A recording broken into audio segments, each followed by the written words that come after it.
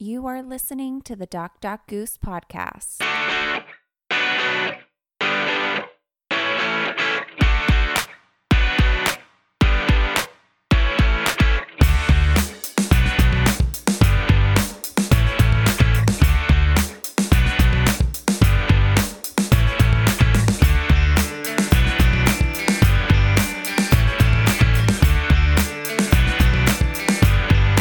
Hello and welcome to episode 10 of Doc Goose.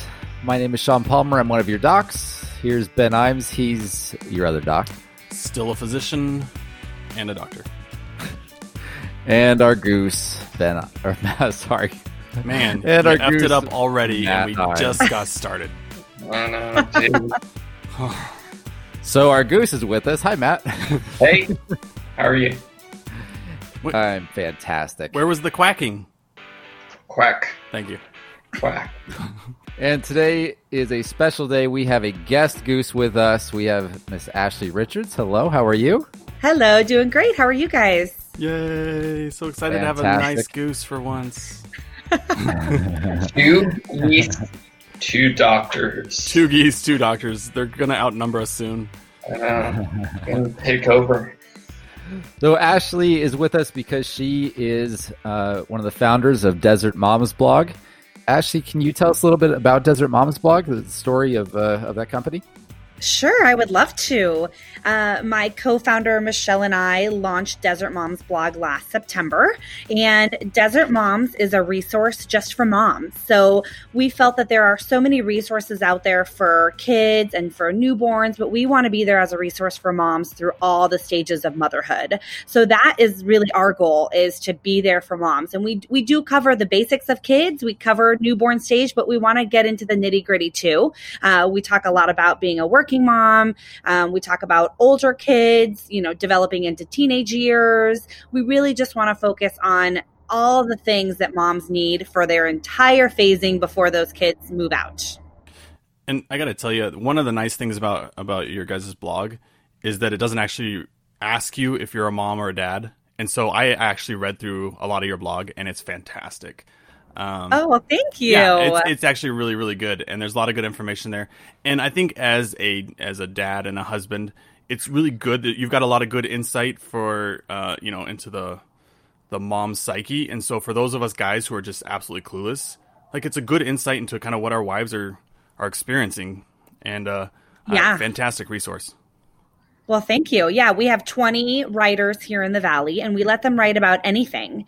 And some of the stories and blogs that have come from these women are just incredible. They talk about their successes and their excitement and their great days of being a mom. And then they talk about rocky days and tough conversations and tough topics. But we want those resources, good or bad, to be available for moms. And these women who are writing these incredible blogs are doing that. And it's been fun to watch it evolve. And we've got a pretty large following now. And it's been exciting to really be that resource and go-to place for moms in the Valley, for sure. Good.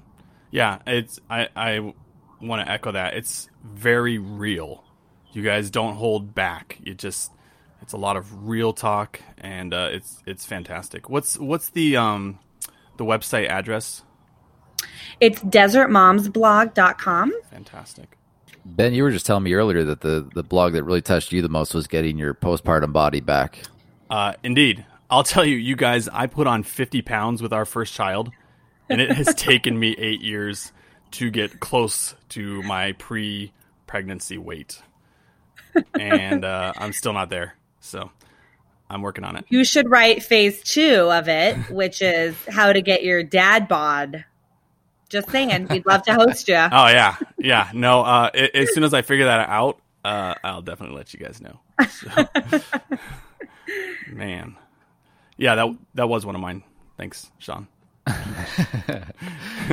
Ben, I believe you have a disclaimer so nobody holds us responsible for anything we might say on the show. Exactly. Remember that this is an educational podcast and does not establish a physician-patient relationship, a PT-patient relationship, an architect-client-patient relationship, or whatever else it is, and a senior marketing CEO, entrepreneur, client relationship. Reader.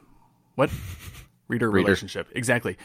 Anything you hear on here, take with a grain of salt. We're not that smart. And we're really just trying to provide a little bit of education. And also, anything you hear on here does not necessarily reflect the views of our employers. So, Steward Health, I'm not speaking for you, but you can support us. We take checks. Venmo, whatever. Take cash. We do take cash. Kit Kats, Snickers. Ooh, yes. So a couple of weeks ago, we started talking to Desert Moms blog and asked them to gather questions from their writers, from their readers, things that they would want to know. Just have an open forum with us to pick our brains on any such topic. Nothing was off the table. And so Ashley's here to lead us through these questions. All right. Yeah, it's been fun to see what questions come across to have you guys answer. So we're going to start with an easy one. Well, an easy for me to tell you at least. And it's learning a little bit more about you guys. So what is the most challenging part of your job? Can we have Matt answer this one first? No. Wait, is this his job as a goose or as an architect? Architect. Isn't this a medical podcast? No, this is No, for it's any not, no, you. Here's children, the women, commentator. men, animals out there who are thinking about the possibility of working with an architect or being an architect one day. You can inspire a whole generation. Or you could stop a whole generation from actually going into architecture right here with your words. I never recommend going into architecture. Let's start that That's off. great. It's Why? Wait, so repeat the question. It was what's the most Well, challenging? I got sidetracked. These are literally, you have 2 questions and the rest are for the other guys. So Oh, good. don't worry. Well, we picked off one of the other questions for him too. He doesn't know this one yet. Oh, gosh. So what is the most challenging part of your job? So for me, the most challenging part is just juggling different projects. And so while being an architect, I'm also a business owner and of a small business, an architecture business. And so with that just comes the day-to-day challenges of dealing with finances, dealing with clients, doing the work myself, getting new work. So as far as what's the most challenging, it's just making sure everything flows and everything keeps going and everyone stays happy. So yeah, that's kind of my answer to that. Do you have anything, Ben, that's the most challenging? Yeah, I think the most Ben's a challenging great part of architect. your job really is, Of my job? yeah, that's the question we're answering, right? Is that? No, not my Let's job. keep it with architect Your for a job. Oh. second. Let's stick with architect. Yeah. I would Okay, guess fine. the most challenging part of your job is drawing. And you don't get to draw whatever you want. You have to draw like little squares and boxes and triangles, and it's not as fun. He does a killer stick figure. I bet. Yeah. What do you think, Sean? What do you think the most challenging part of Matt's job is? Building things. He actually doesn't build things. That's the thing about architects. Okay, drawing things. Is that taken yet? That I already said that. So Juggling his time commitments with being an architect and the goose good. I while have something staying to add. in the country. Oh, Ashley What probably knows more about- about architecture than we do. So What about software updates? That's got to be a challenge some days. It is, yes. So software is constantly changing, and so keeping up with that. Codes are constantly changing, so keeping up with the different codes. Building techniques are always coming out with new ones, and so yeah. So there's a lot of just keeping up with current times, I guess, so to speak. And yeah, that can be challenging. Dr. Imes, what do you think is the most challenging part of being a physician? I think that's a tough one. I'll tell you, I love what I do. It's so much fun for me, and when I go to work, I absolutely love it. This is probably going to surprise those of you who don't work in medicine. The most challenging part of being a physician is all the paperwork that I have to do. It just sucks the joy right out of me. I love seeing patients. I don't mind if patients come in and yell at me. I get that a lot. Patients yell at me all the time. Patients don't take their medications all the time. They don't listen to me all the time.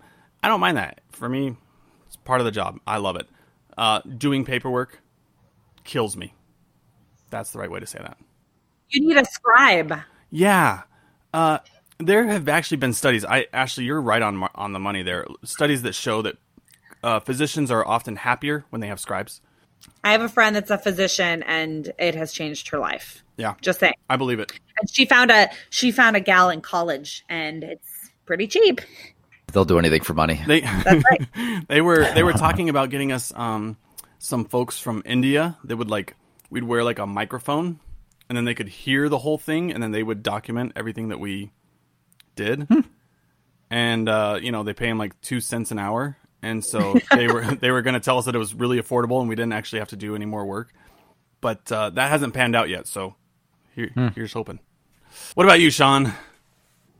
I have two things that stick out in my mind. One, and I'm sure you feel like this too, Ben, sometimes, is that the patient that kind of gets in their own way, that you're really trying to help them and do everything you can, and they just won't take your advice. They won't listen. They won't do what you say. They won't show up for appointments. They throw up every excuse possible. That's frustrating because we really take pride in what we do and try really hard. And you go through all that work of the paperwork and all that. And, for those of us that really care about what we're doing, we really want to see that person succeed. And then to just see that you put out energy and there's nothing coming back to you. I mean, it's almost like a relationship. Like, you give everything on one side. It's like a bad relationship. You give not a everything normal on one relationship, side. not a healthy one. Not a healthy one. And you just get nothing back. Yeah, that can be so frustrating, and you really just feel bad for those patients who just they won't take any ownership, and it's disheartening. And there's some cases that you really get to watch kind of in the process of spiraling downward, and at the end of it, this part of you feels horrible for thinking this way, but you look at it and you're like, I know why you got there. Like I tried to do what I could back when we started, but there's nothing I can do for you now. Sorry. For a little more specific to being a physical therapist, there are a lot of misconceptions about physical therapy, about what good treatment looks like. And so having to fight that, not only physicians having an improper view of what we do sometimes, but patients as well. So just having to fight that from all angles. People either think that we're glorified personal trainers or we're massage therapists, what have you. Our profession's progressed so far over the last decade or so. From being a bachelor's level to master's to doctorate, and a lot of people just don't catch on to like what education we have along the way. And so there's a lot of, I don't think people mean to, but there's a lot of disrespect that goes with that. Even just the realization that it's a doctor level profession. Like I got, and like I said, people don't, I think, realize this, but like I got an email just today that was to me and two of the physicians in our group. And this person was a nurse that wrote this. Mm-hmm. And it said, Dear Dr. Blank, Dr. Blank, and Sean. Nice. And Sean. Okay. Thank you. So it's just, and like I said, I know they didn't mean anything by it. They didn't understand that was actually kind of offensive, but I got the degree. I'm sorry. Yeah, I mean, you put a lot of hard work into it. So it's just those things that fighting that daily. Yeah. So I try to do everything I can to help turn around perceptions and educate the public. And some days it goes really well, and some days it's frustrating.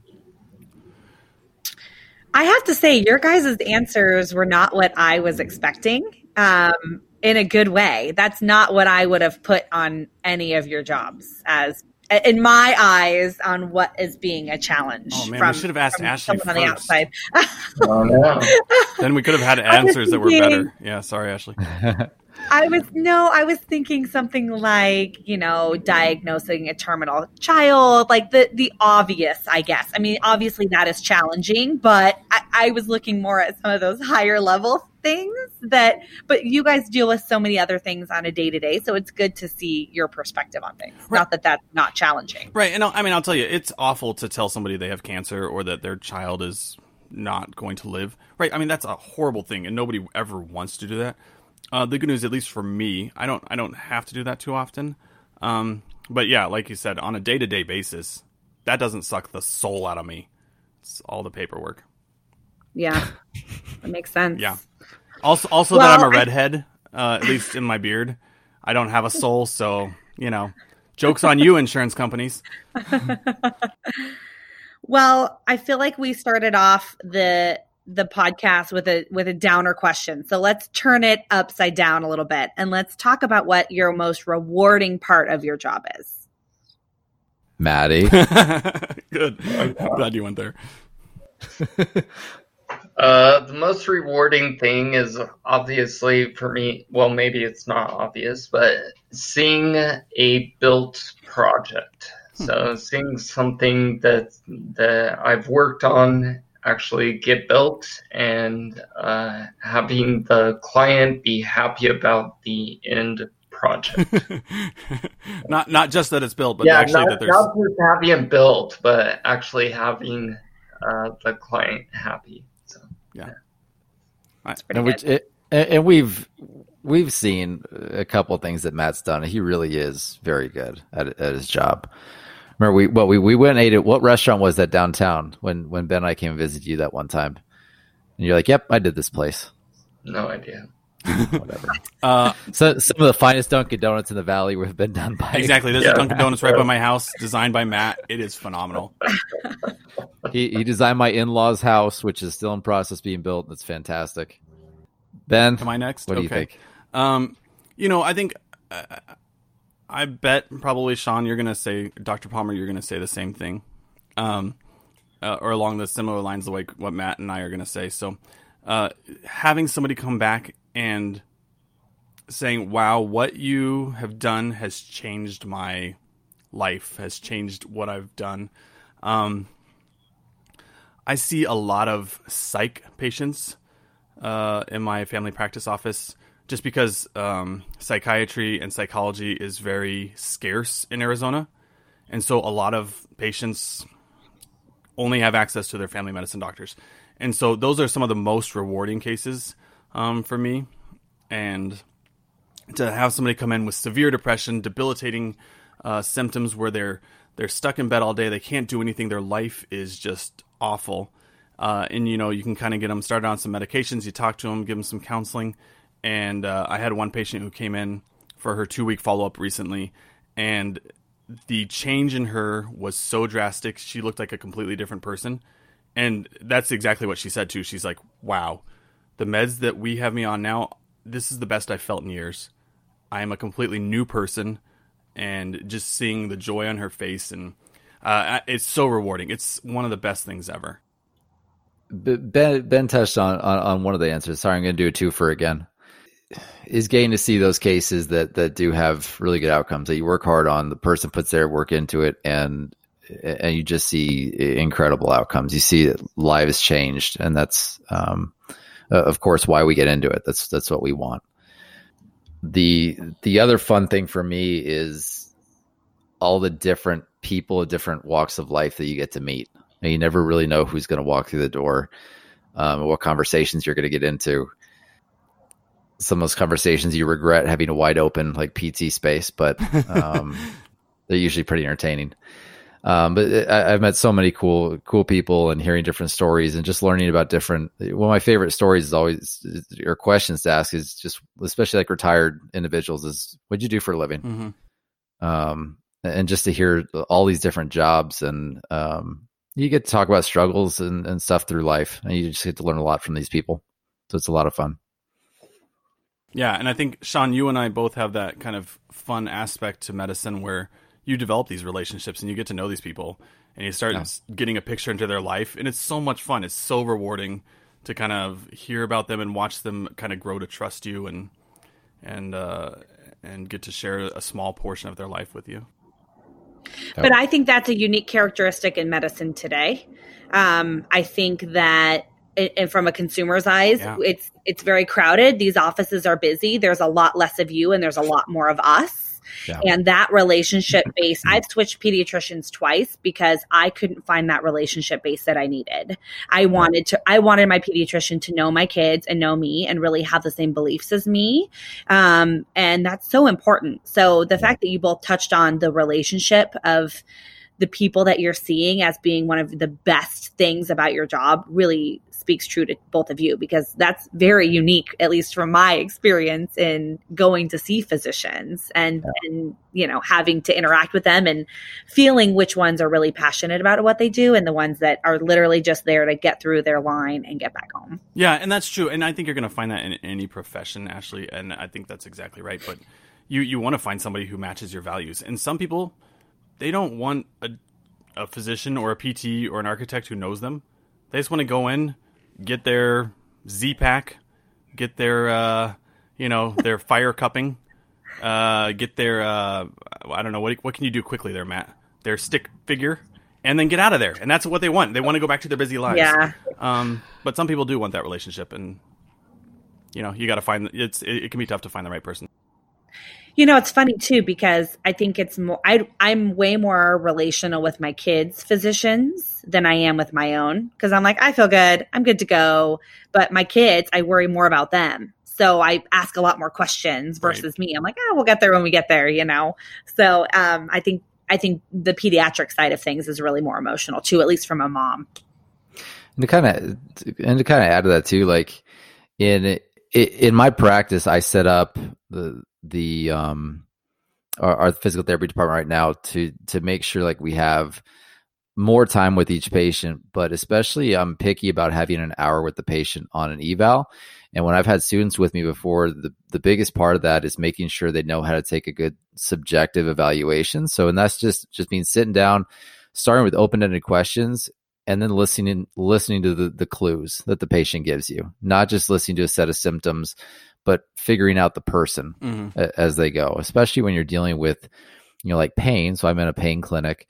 Like that's a personal experience to each person, and their experience with pain in the past is going to shape what direction you can take treatment.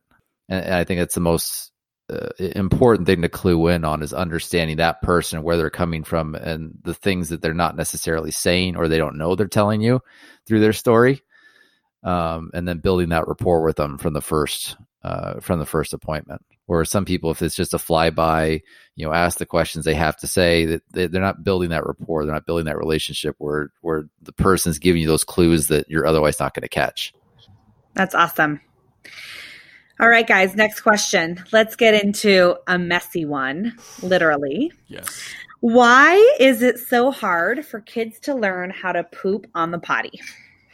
This is Matt's question. Oh, yes, it is. Matt, what do you got?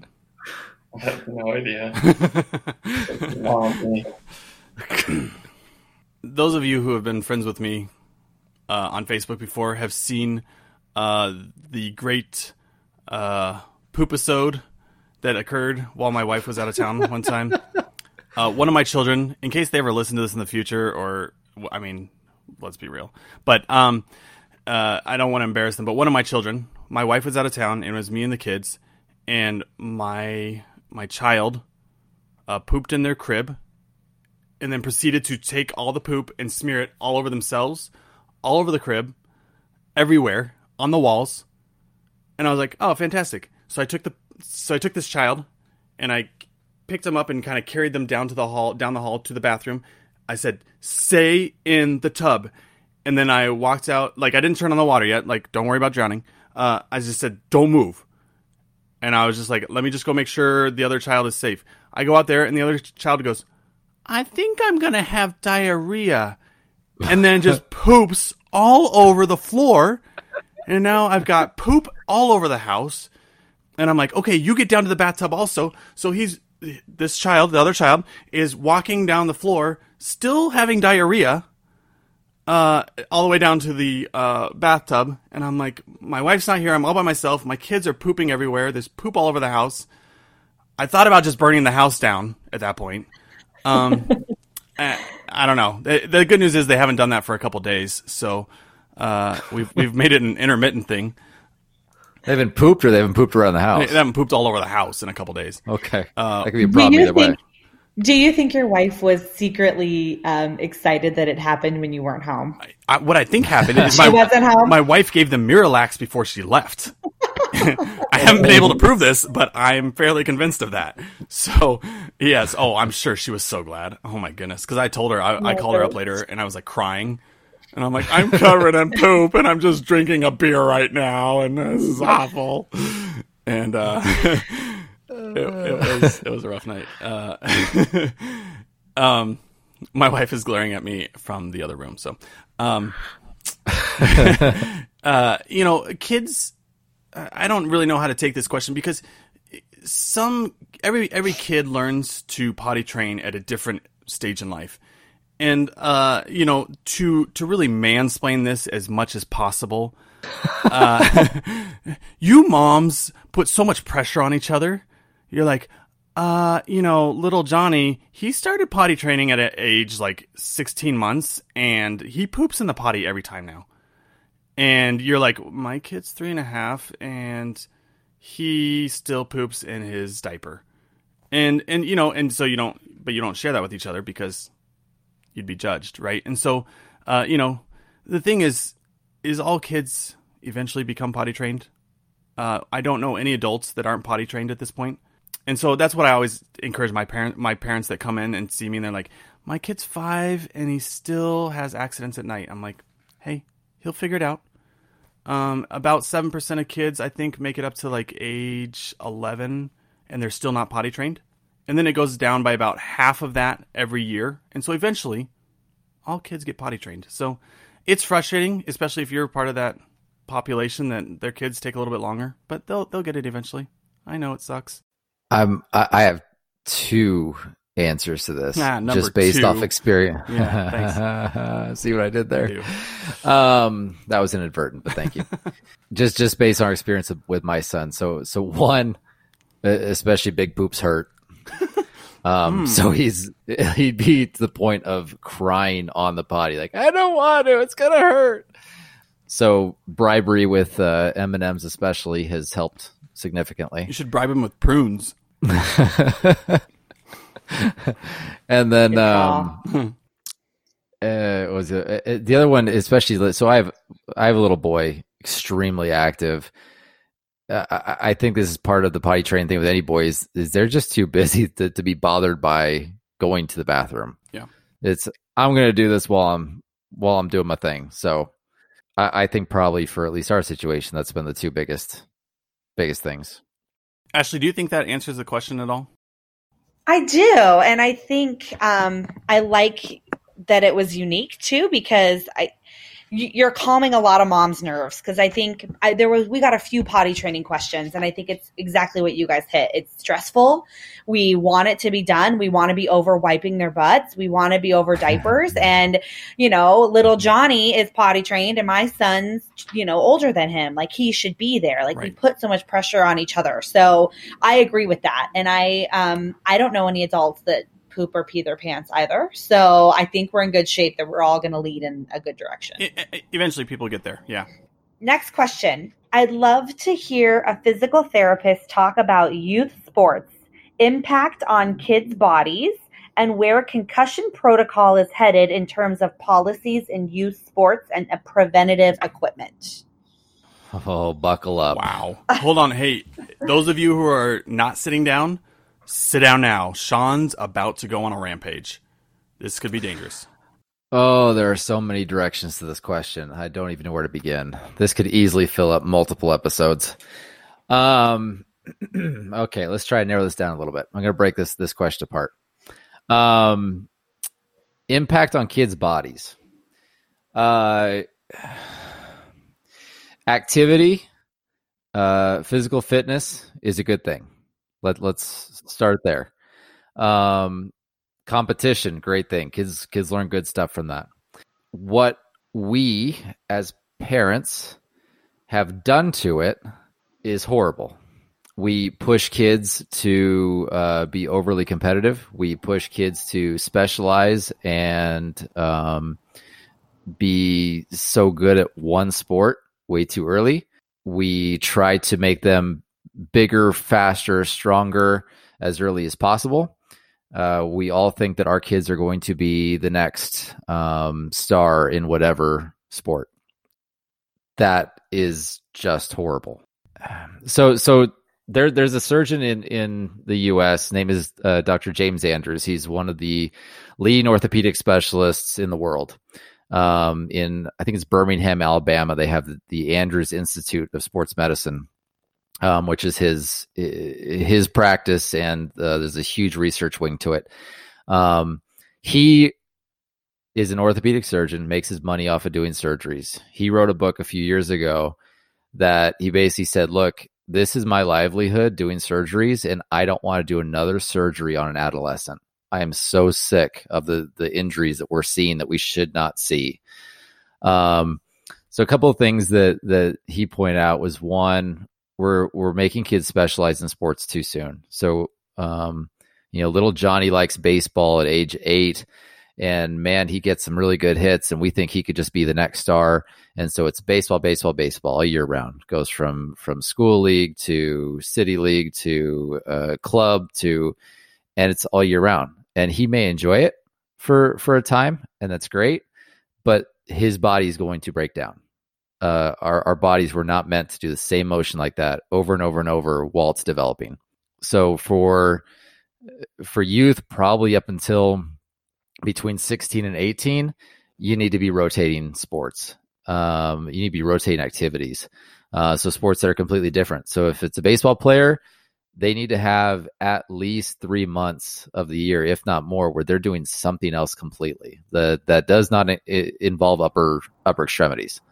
So it's whether it's soccer or you do low impact stuff like swimming, just something that trains completely different muscle groups in different ways. Even then having a period of having them off for at least a month in a year, that is huge for the developing child. Like, we like to treat children like they're little adults, and they're not little adults. Their bodies are going through drastic changes. Their bodies are not going to handle stress like the rest of ours do, but we push them more and more to respond like our bodies would.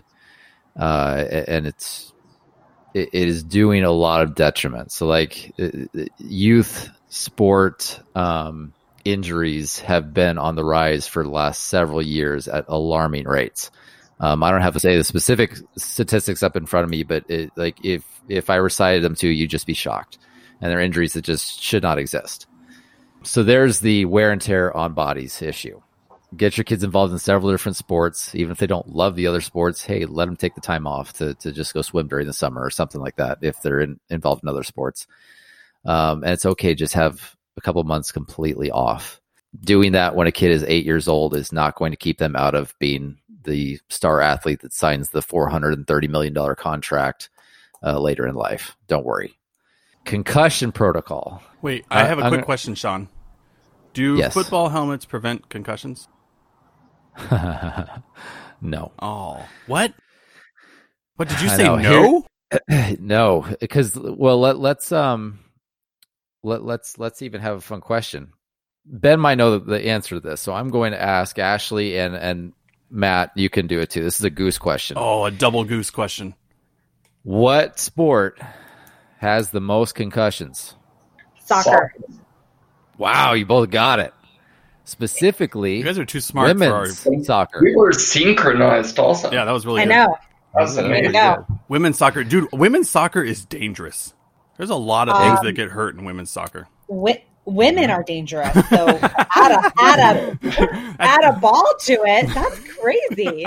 Why do you say women's soccer, not just soccer in general? Because that's what the statistics say. Exactly.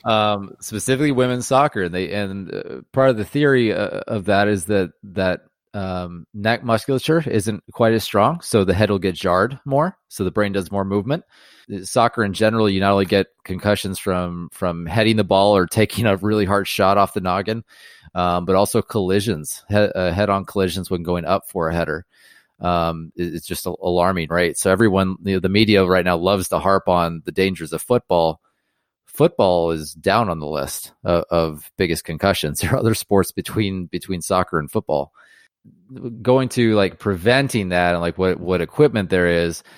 Several years ago, there were these padded headbands that were designed for soccer, and the testing of them were actually pretty good. It brought down concussions quite significantly. Really? I don't believe that. Is that for reals? Yeah, I'll send you the article on it. I'll have to look up exactly which company this was that tested as good. They're dorky looking things. No one's going to go out there and wear it. That's why they never caught on.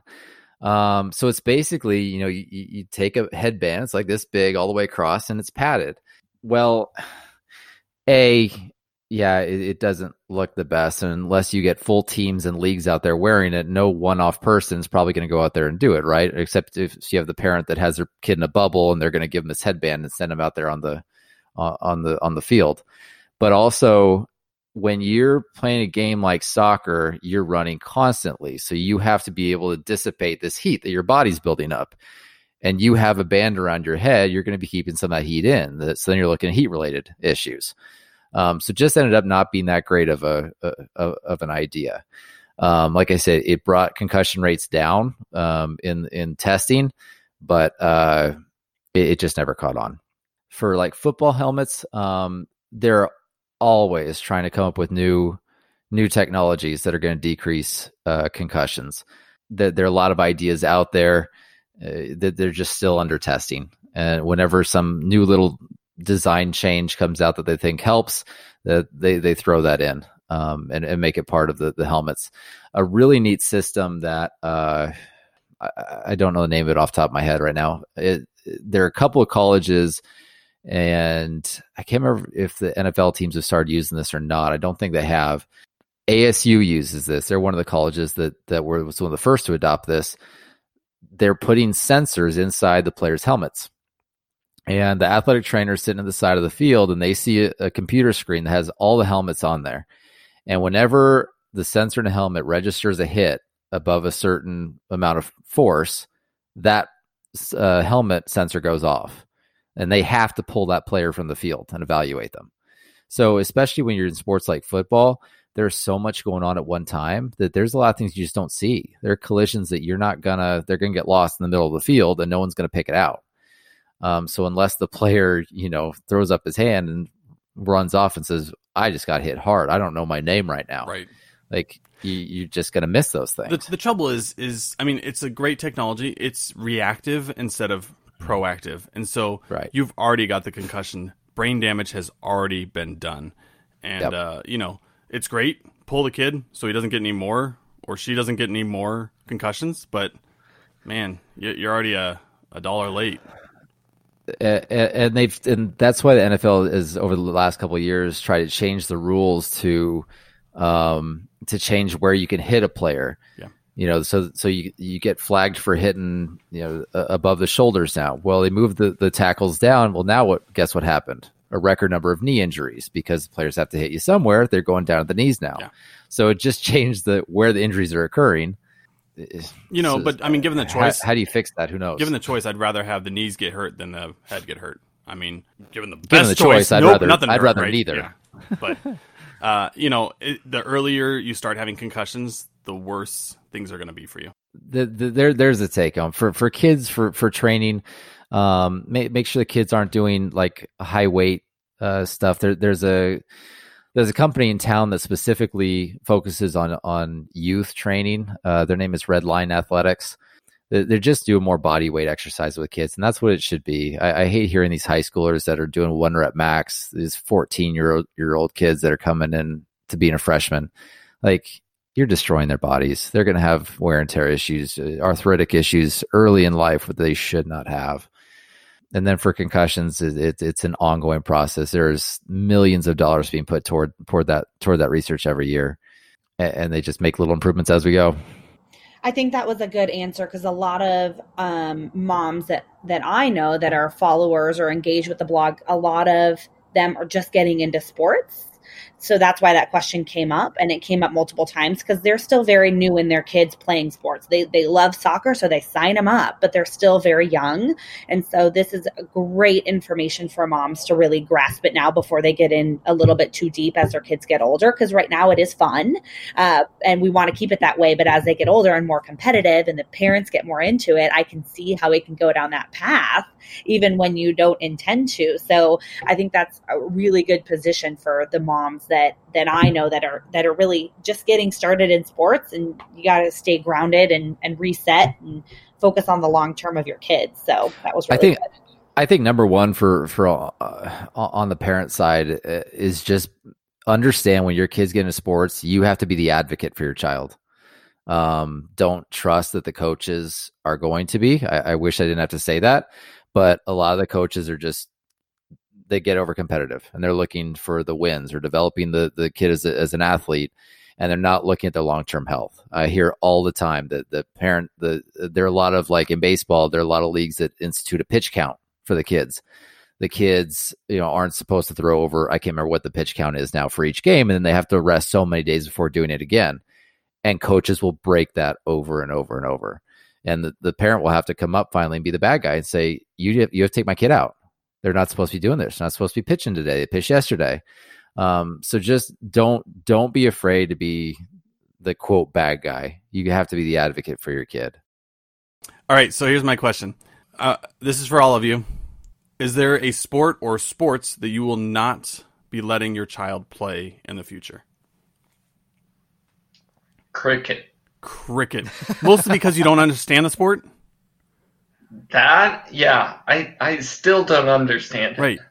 I've watched so many matches and I still don't get it. Right. Well, it goes on for days. Well, and it's like he hits a wallaby to the fluffus, and you're like, I don't know what just happened, but a wallaby was hit. It's weird. Yeah. So okay, cricket. That's my answer. Football.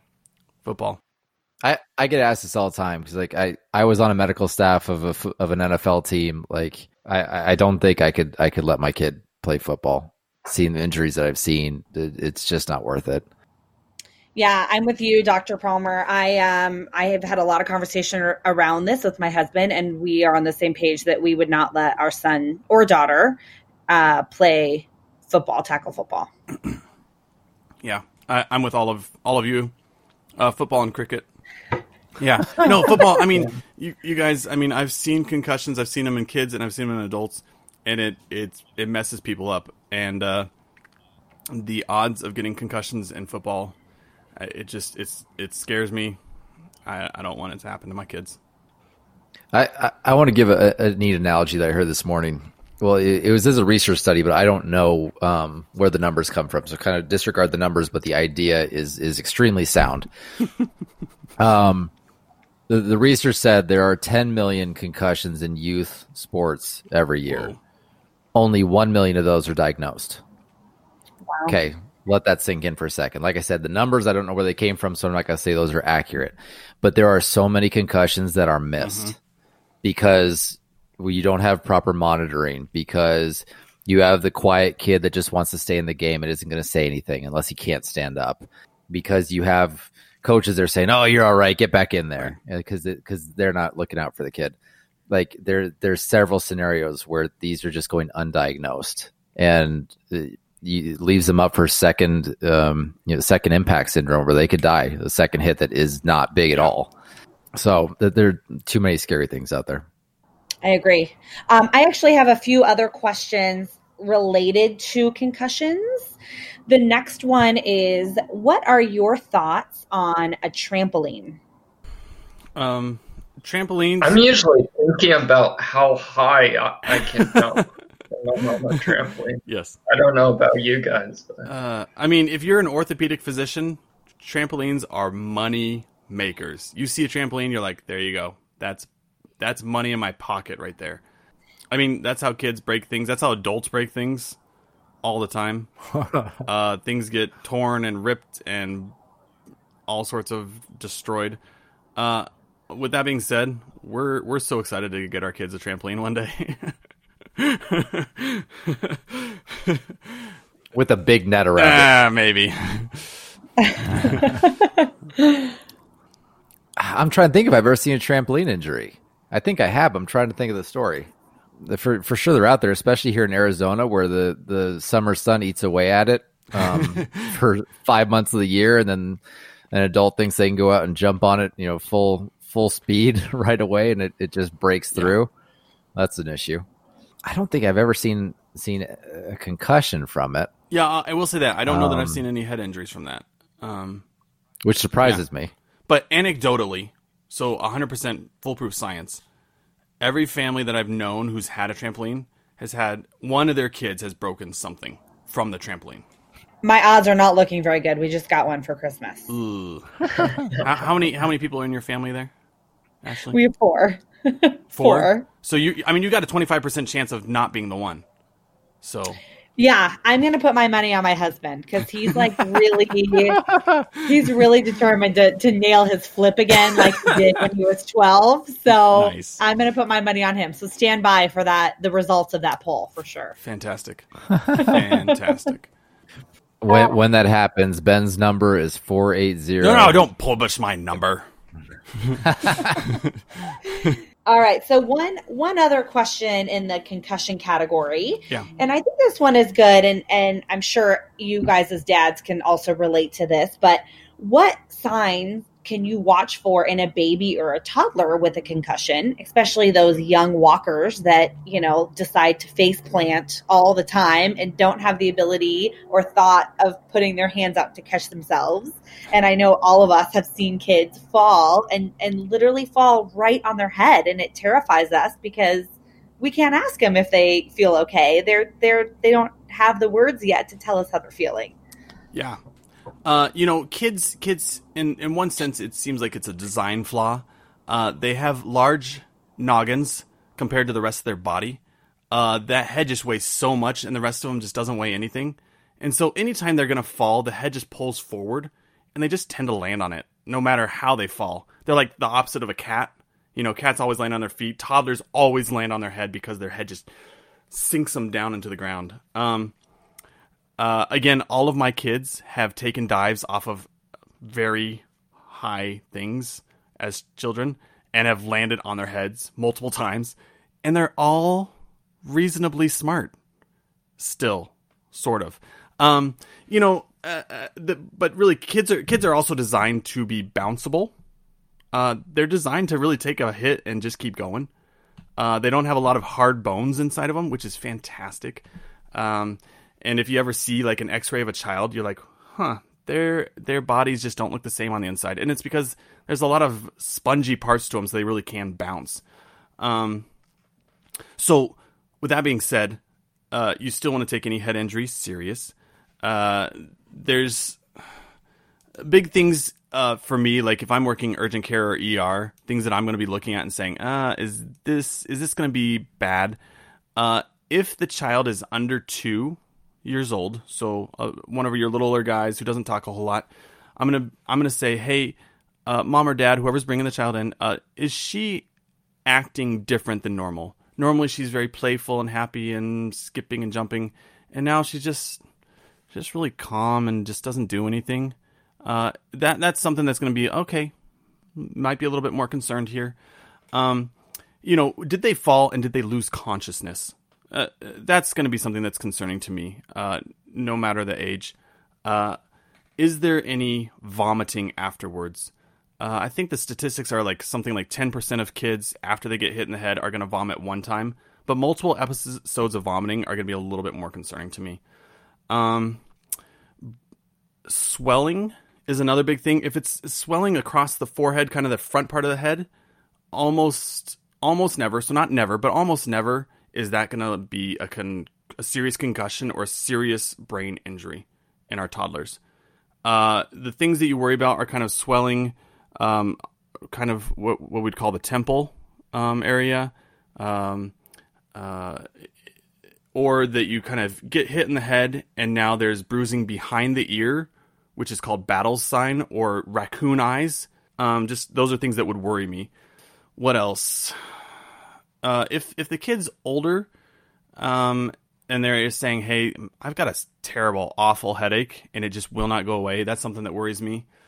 And then also the mechanism of injury. So if it's a car accident, high speed, anything that's car accident, I'm always going to evaluate these kids. I think the official recommendation is more than 3 stairs. So if they fell down 4 stairs, that's when I'm going to be a little bit more, let's watch these guys a little bit closer. But if they only fell down 2 stairs, you're probably okay. Do you see a lot of concussions? Yes, but not in as many children as you would think. It tends to be more in adults, young adults and middle-aged adults. A lot of times because of car accidents. A lot of times because of alcohol was involved and or stupidity involved with that. It can be pretty rough. Sometimes in sports, for me, again, I'm not officially a sports med doc. I see a lot of sports injuries and have seen sports concussions. They just tend to not come to me first necessarily. So some big things like old wives' tales that you kind of hear. Don't let somebody who's had a concussion fall asleep. Like, wake them up all the time. Like, that's the worst thing you can do. Let these kids sleep. Let them sleep, let them sleep, let them sleep.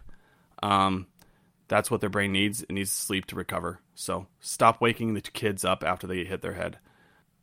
And limit screen time. They shouldn't be watching TV. They shouldn't be looking at phones, Kindles, any of that, because that's processing that their brain's having to do that is detrimental to them. Yeah, like, exactly. And so, I'll be like, hey, you got to limit screen time to these parents and the kids. And they'll come back and they'll be like, dude, I was playing a Xbox game, or I was playing Fortnite, where you've got all this flashing and you've got to do all this concentrating. That's so bad for them. After a concussion, let them rest. What else? But, I mean, if you're ever concerned, it's not a terrible thing to take them in to your pediatrician, your family medicine doctor, to the ER, and say, hey, can you just take a look? Again, anytime that it's a high-impact injury, or they're acting outside of their normal character, vomiting, seizures, or loss of consciousness, get them in. Anything Scary. else? Yeah, it's scary. But that's great. Especially with the younger ones that you're like, you can't tell me what's wrong. Right. Like, I'm, and especially in moms, we always go to the worst. So your kid nose dives off the couch and you're like, yeah, that's it. He's got a concussion. Like, he has one. And that's where our minds go. And so we're terrified. But I did love that you mentioned the sleep one, because I've heard that several times, because when my kids were toddlers, I'd be like, she hit her head. And so many people would tell me, well, don't let her sleep. You got to watch her. You got to really monitor her. Yeah. So I've been told that multiple times, just to watch them. And thankfully my kids have never had one, but they've definitely been hit in the head a few times. Right. And I want to make a quick, I want to distinguish kind of the time frame after they get hit, that like, if you're still like evaluating to make sure that they don't have a serious concussion, that's not the time when you want them to sleep. Like, you want to be able to see what the symptoms are, like if they are lethargic, if whatever, so you can go get diagnosed to make sure there's not an intracranial bleed or something else going on. But later on, after it's diagnosed, we know what's happening. We know there's not an intracranial bleed. It was just a concussion. Yes, let the kid sleep, let the kid recover. Right. Exactly. And so, if it's immediately after and now they're not responding to things that you say, or they're looking confused when you're like, hey, you give them a normal 2-step command. You're like, go over there and pick up the dog poop. And they look at you like, I cannot process this many steps at once. That's when you're kind of getting a little more concerned. But I'll tell you, I mean, my kids, like you said, take nosedives off the couch. I had one of my kids, we call him a crash test dummy, because he just was always hitting things. He would have lumps on top of lumps on his forehead, just have multiple stacked lumps, because he would just always hit his head. He still walks a little funny, but he's good. He's fine. I tell you, they always want to do some sort of Superman move right before nap time. Always. It's usually 10 minutes before bedtime.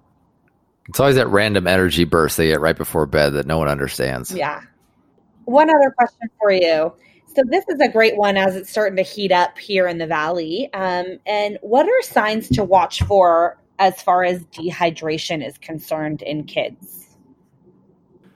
So I just gave a lecture to 40 plus elderly folks who may or may not know the definition of octogenarian.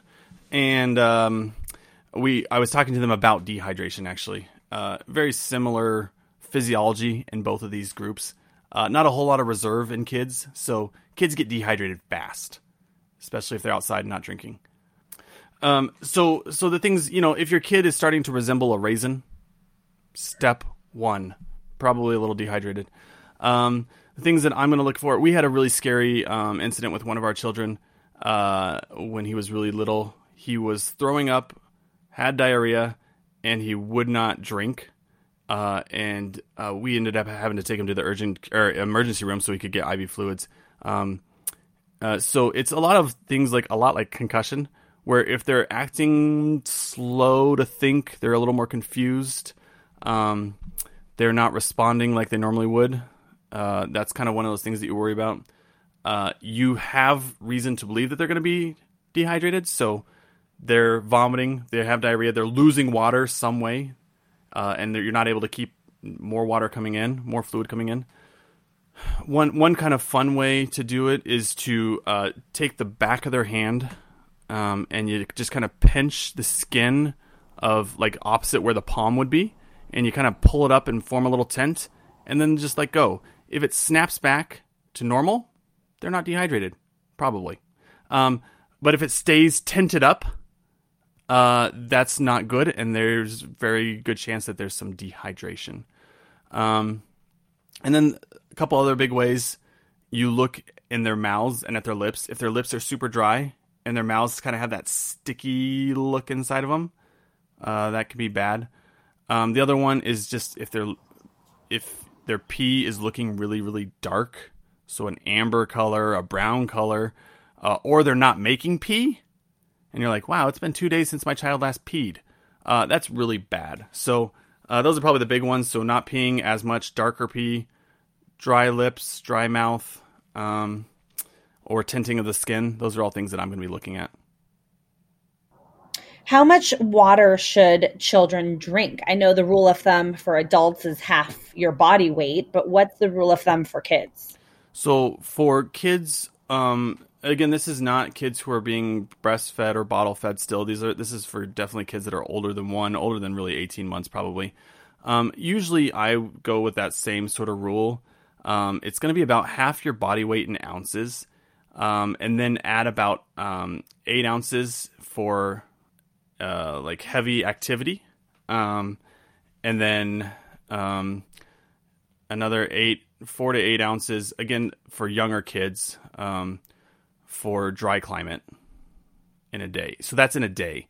If you're really active, you're really outside sweating a lot, it's going to be, I don't know what the exact calculation is at that point. Usually it's going to be older kids. And so it's half your body weight and then 16 ounces for every hour of strenuous activity. That's good to know. And the best thing to get kids rehydrated is to have them drink, right? Like IV fluid is fine. You can take them to the ER. But if they can tolerate drinking stuff, that's the best way to get them rehydrated. Pedialyte works great for all children's of all sizes and shapes. Gatorade can be good. It just doesn't have enough salt in it usually, so you have to add more salt to it. And if you're just like, I don't want to buy Gatorade and Pedialyte because those are made by corporate shills and whatever you say. The WHO, the World Health Organization, has a free rehydrating solution online, a recipe, and it's like sugar and salt and water, so it's super easy to make. That's awesome. Yeah. Will you send me that link? No. Yes, actually, I'll try to.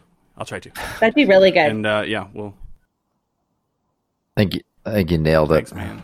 Nice work. I think so too. So this is weird. I know I just stopped. The WHO site for this, for the rehydration, has a timer on it, so it tells you how long you've been on the site. That's kind of freaking me out. So, sorry. So move quickly because they're Apparently timing it. somebody's watching. It's a race. Yeah. Jeez. So what if we go around and give like our top advice to parents? If you have one piece of advice to give to parents. Does this have to be limited to a subject? No, you can give whatever advice you want. Never spit into the wind. Don't pee in the tub. That's fine. I think everything is fair game at this point.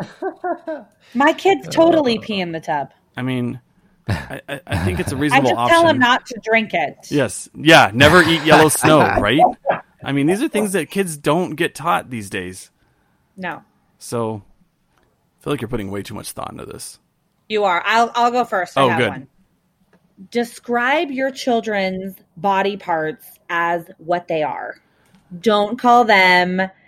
Don't give them a nickname. Call it a penis and call it a vagina. Ashley, I love that.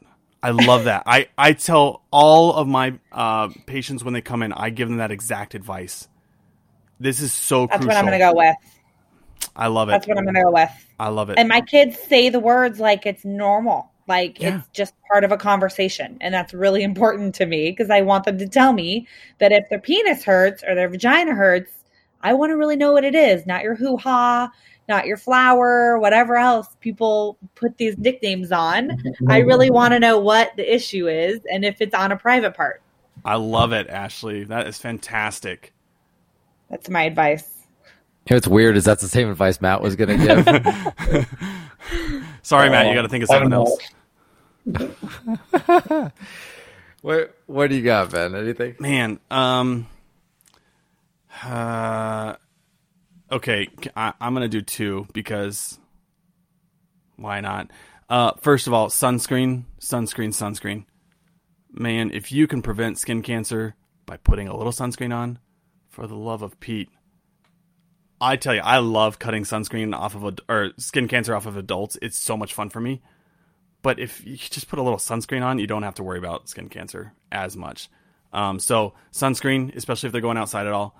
And then the other big thing is teach your kids to wash their hands and model this for them. Kids get sick because they don't wash their hands. Also because they stick random stuff in their mouth. But washing your hands, best way to prevent getting sick. If you find that your family's always sick, because somebody's not washing their hands. Or someone's in daycare. Or someone's in daycare and they're still not washing their hands and they're licking the other children. Sean. Yeah. My son licked the entire pole in the waiting line at Disneyland. So I don't know if hand washing would have saved him, but he didn't. Ironically, he did not get sick that trip. So I was pretty proud of him. That's amazing. That kid's going places. Yeah, I think so too. I'll go along with the illness side. Parents, get ready if your kid is in daycare or school the first winter that they are there. Over a 3-month winter, the first year my son was in daycare, I lost 18 pounds because I was sick so much because he brought everything home to me. And because Sean doesn't wash his hands after he goes to the bathroom. That too. So my mom stayed home with me. I wasn't in daycares and stuff growing up, so I didn't get a lot of those childhood illnesses. So I'm sure my experience was worse than some people's would be. So I never caught any of these things that my son was catching. But please just get ready for it. Carry hand sanitizer in your car. As soon as the kid is out of the door, the daycare, lace their hands with the alcohol, lace your hands with it. Wash hands again when you get home, because there's some nasty things out there. Hand, foot, mouth as an adult it's close to a death sentence. I don't know if there's anything worse you can get, except for Fifth's disease. I have a friend that just had that, and he said that's no fun either. All right, let's finish up with the goose number 1, Original Goose. Your parting advice, words of wisdom. My words are, let your kids be kids. That I is like it. surprisingly It wise. It is. I like it too. Let me explain it. Just let your kids be kids. You know, I see that all the time. Parents are like, you know, stop jumping, stop running, stop skipping, stop hopping. I'm like, let them be kids. Matt, you are a wise guy. Get them that trampoline and let them jump. Yes. Let them be Let free. them eat cake. Let them break their legs. All right. Well, thank you so much, Ashley, for joining us. It was a lot of fun. Yeah, thanks for having me. Dude. For Guest host, even. She guest goosted and guest hosted. That was phenomenal. did it with style. Yeah. Thanks for answering our great questions too, and it was fun to have just an open conversation with you guys about it. And then once again, the website for the blog is DesertMomsBlog.com. And if they're on Instagram or Twitter, Facebook, any of that stuff, how can they follow you guys? Yep, we're on Facebook at Desert Moms Blog and on Instagram at Desert_Moms. And I definitely follow them on Instagram, and fantastic. Definitely read the articles. You guys have usually 3 or 4 articles a week, I think. Is that right, Ashley? Yep, we typically have 3 to 4, and we post some pretty funny quotes on there that are relatable to any parent for sure. I've enjoyed some of those. I have been reading those. All right. Well, thanks again for joining us. Well, thanks, guys. It was so much fun.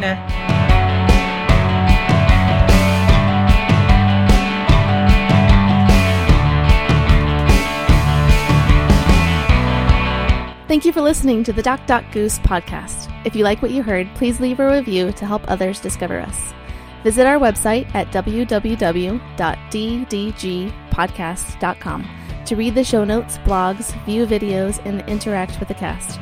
You can also follow us on Facebook, Instagram, and Twitter at the DDG Podcast. If you have an Apple device, you can easily access the podcast by saying, "Hey Siri, play the Goose podcast."